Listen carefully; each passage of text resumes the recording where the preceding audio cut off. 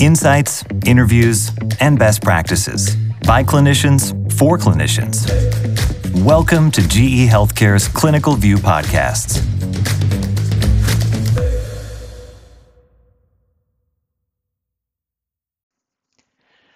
Hi, I am Dr. Robert Bilkovski. Welcome to this podcast series on end-tidal oximetry.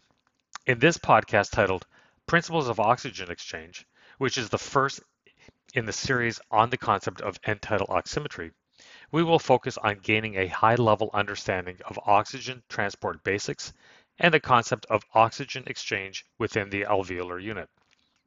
Future podcasts will dive into more detail, including the concept of the oxygen gradient, end-tidal CO2 and O2 measurements, and how end-tidal oximetry may be used clinically. Before we review the application of respiratory gas measurement, we should first start with an overview of the basics of oxygenation and oxygen transport. Oxygenation involves a series of steps that include inhalation, gas exchange, oxygen transport, oxygen delivery, oxygen extraction, and finally, exhalation. Oxygen is central to the proper functioning of the human body, which functions optimally under aerobic conditions. The reason is that the conversion of glucose, which is the dominant fuel for cells, requires a high amount of oxygen in order to produce ATP, which is essential for cellular function. As a byproduct of cellular metabolism, carbon dioxide is produced, which is transported from the tissue via the circulatory system back through the lungs and removed during gas exchange within the alveoli and exhalation.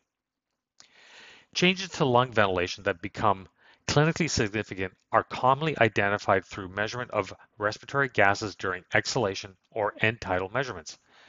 For instance, under respiratory distress, where ventilation is rapid and deep, the amount of CO2 being cleared during exhalation increases, and this is reflected as a low end-tidal CO2 that corresponds with a low arterial CO2 content.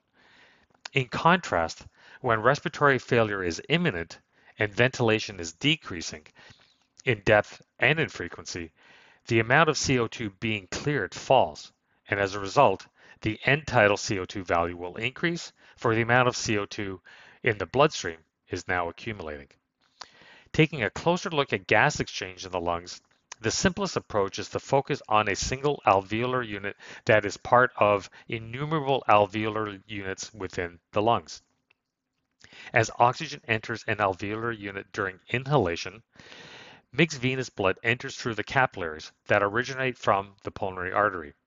As the capillary blood traverses this alveolar unit, gas exchange occurs so that equilibration of oxygen and carbon dioxide occurs. This equilibration occurs at the end capillary portion of the alveolar unit. This gas exchange occurs as a result of diffusion gradients. And note, a diffusion gradient exists anywhere within the body, but in particular, when the partial pressure of a gas, for instance, oxygen in this scenario, is different when separated by a permeable membrane, and in this case, the alveolar membrane. What results is equilibration via diffusion between the high and low concentrated compartments. Under normal gas exchange, the partial pressure of oxygen in the alveolus is greater than that in the mixed venous circulation. For CO2, the opposite exists, where the partial pressure of CO2 is greater in the mixed venous circulation as it enters the alveolar unit.